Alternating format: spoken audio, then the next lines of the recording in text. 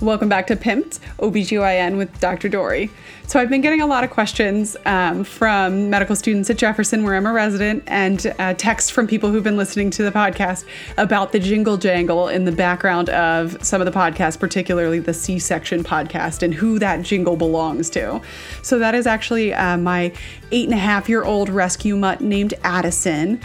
She likes to come down to the guest room when I record the podcast because it's, I'm only home for a couple hours in the evening before I go to bed, and she likes to come down and hang out with me, but she doesn't sit still so well, so you'll hear her jingle jangle from time to time. There's another mutt, Lundy, somewhere in the background you'll probably hear a little woof from now and then. He likes to bark when our neighbors walk by.